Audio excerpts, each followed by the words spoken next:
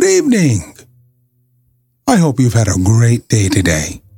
Welcome to BVJ's Bedtime Stories. I'm Big Voice Jay, and this is a show where we get you ready for a good night's sleep with public domain short stories just for you. Links to all the stories can be found at the show notes at bedtimewithbvj.com. And if you'd like to support the show, there's a Buy Me a Coffee link on every page and post. Tonight's story, A Dead Woman's Secret by Gita Mopsong. The woman had died without pain, quiet as a woman should, whose life had been blameless. Now she was resting in her bed, lying on her back, her eyes closed, her features calm, her long white hair carefully arranged as though she had done it up 10 minutes before dying. The whole pale countenance of the dead woman was so collected, so calm, so resigned, that one could feel what a sweet soul had lived in that body, what a quiet existence this old soul had led, how easy and pure the death of this parent had been.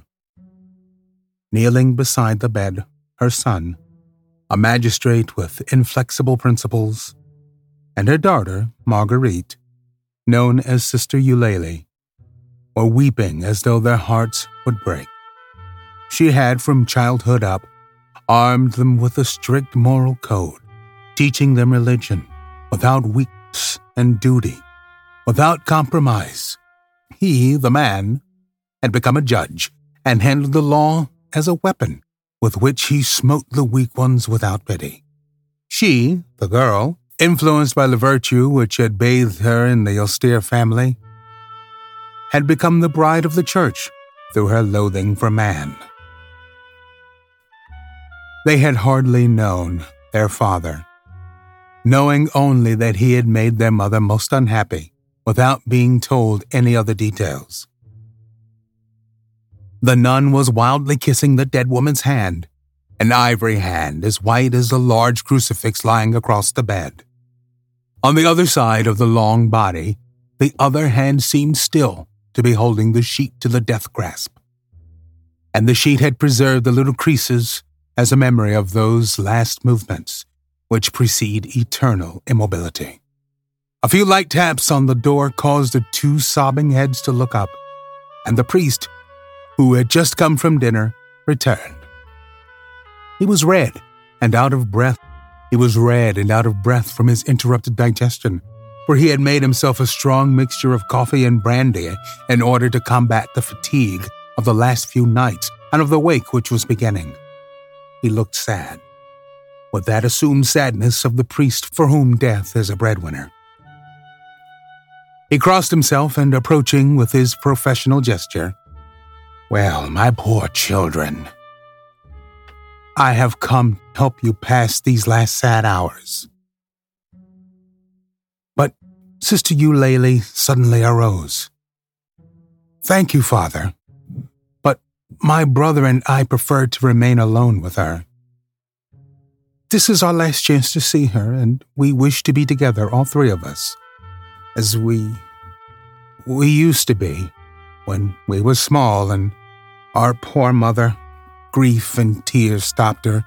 She could not continue." Once more serene, the priest bowed, thinking of his bed. "As you wish, my children."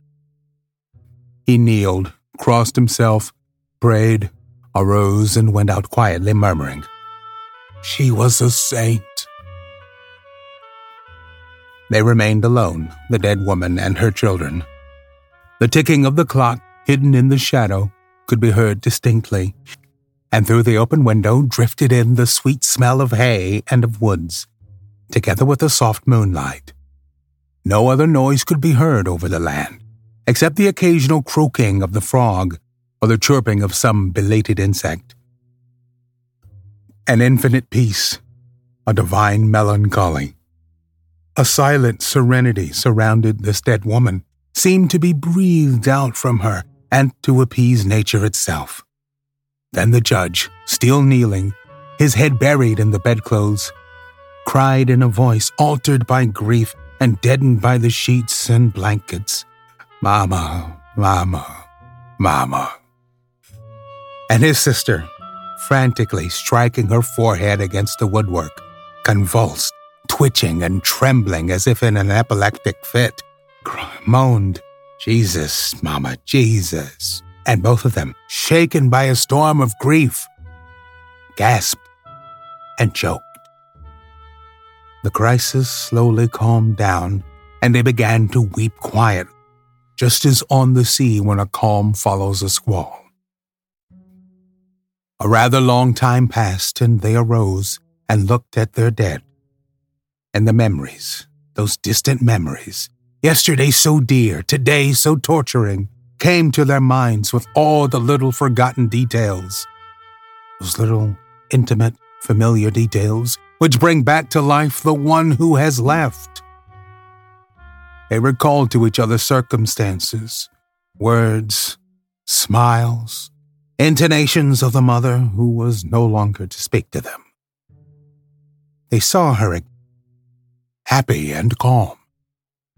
They remembered things which she had said, and a little motion of the hand like beating time, which she often used when emphasizing something important. And they loved her as they never had loved her before. They measured the depth of their grief, and thus they discovered how lonely they would find themselves. It was their prop, their guide, their whole youth, all the best part of their lives which was disappearing. It was their bond with life, their mother, their mama, their connecting link with their forefathers, which they would thenceforth miss. They now became solitary, lonely beings. They could no longer look back. The nun said to her brother, "You remember how Mama always used to read her old letters? They're all there in that drawer. Let us in turn read them. Let us live her whole life through tonight beside her. It would be like a road to the cross, like making the acquaintance of our mother, of our grandparents, whom we never knew, but whose letters are there and of whom she so often spoke. Do you remember?" Out of the drawer they took 10 packages of yellow paper, tied with care and arranged one beside the other. They threw these relics on the bed and chose one of them on which the word "Father" was written. They opened and read it. It was one of those old-fashioned letters which one finds in old family desk drawers, those epistles which smell of another century. The first one started, "My dear." Another one, "My beautiful little girl." Others, "My dear child," or "My dear." And suddenly, the nun began to read aloud, to read over to the dead woman her whole history, all her tender memories. The judge, resting his elbow on the bed, was listening with his eyes fastened on his mother. The motionless body seemed happy. Sister Eulalie, interrupting herself, said suddenly, "These ought to be put in the grave with her. They ought to be used as a shroud, and she ought to be buried in it." She took another package on which no name was written. She began to read in a firm voice, "My adored one, I love you wildly. Since yesterday I have been suffering the torture, haunted by our memory. I feel your lips against mine, your eyes in mine, your breast against mine. I love you. I love you. You have driven me mad. My arms open. I gasp, moved by a wild desire to hold you again. My whole soul and body cries out for you, wants you. I have kept in my mouth the taste of your kisses." The judge had straightened himself up. The nun stopped reading. He snatched a letter from her and looked for the signature. There was none, but only under the words, "The man who adores you," the name Henry. Their father's name was René. Therefore, this was not from him. The son then quickly rummaged through the package of letters took one out and read, "I can no longer live without your caresses."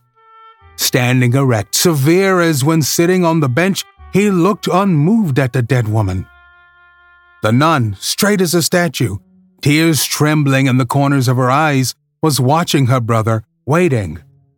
Then he crossed the room slowly, went to the window, and stood there, gazing out into the dark night. When he turned around again, Sister Eulalie, her eyes dry now, was still standing near the bed, her head bent down. He stepped forward, quickly picked up the letters, and threw them pell-mell back into the drawer. Then he closed the curtains of the bed. When daylight made the candles on the table turn pale, the son slowly left his armchair, and without looking again at the mother upon whom he had passed sentence, severing the tie that united her, their son and daughter, he said slowly, "Let us now retire, sister. We are always looking for great stories like this one to feature on the show. You can send your story suggestions to bigvoicej@gmail.com. We've got a YouTube channel full of stories from the show. Go to tiny.cc/bvjbed. Don't forget to leave us a review on Apple Podcasts. It helps to spread the word. That we're putting people to sleep every single night. And if you'd like to support the show, there's a Buy Me a Coffee link on every page and post. Thank you so much for listening. Good night. Diamond Club hopes you have enjoyed this program.